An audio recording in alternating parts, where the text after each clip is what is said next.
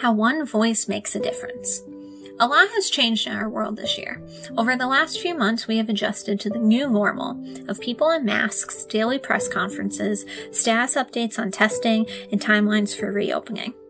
But if you can, try to bring your mindset back to the beginning of the pandemic.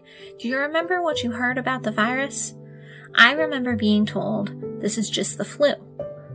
Or only the old and sick are at risk. On the same day, hearing that this virus will kill you, and that's possible to catch the virus from your dog. Information was not coming in fast enough to keep up with people's fears. We watched as misinformation was spread like wildfire. Now, let's travel to Tripura, a hilly northeastern state in India, where a 27-year-old from an isolated hilltop village saw the dangers of misinformation and decided to do something about it.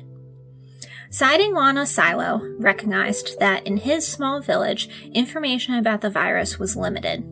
The remote location gave a false sense of security, which led to shock from the population when one of their own tested COVID-19 positive.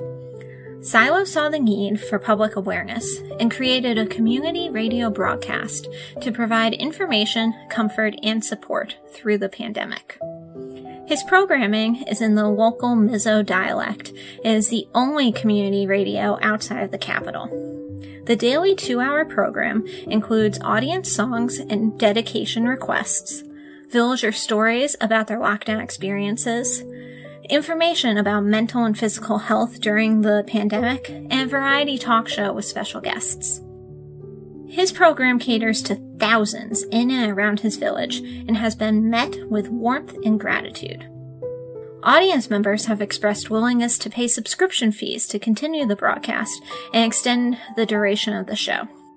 Silo is very pleased with the outcome and response from fans and will continue to offer the service for free for the foreseeable future. Have you yourself recognized a solution to a problem in your community? Have you thought about taking the extra step to help? Consider this story next time you are faced with the opportunity to make a difference, and remember that all it takes is one person and one voice to change the world.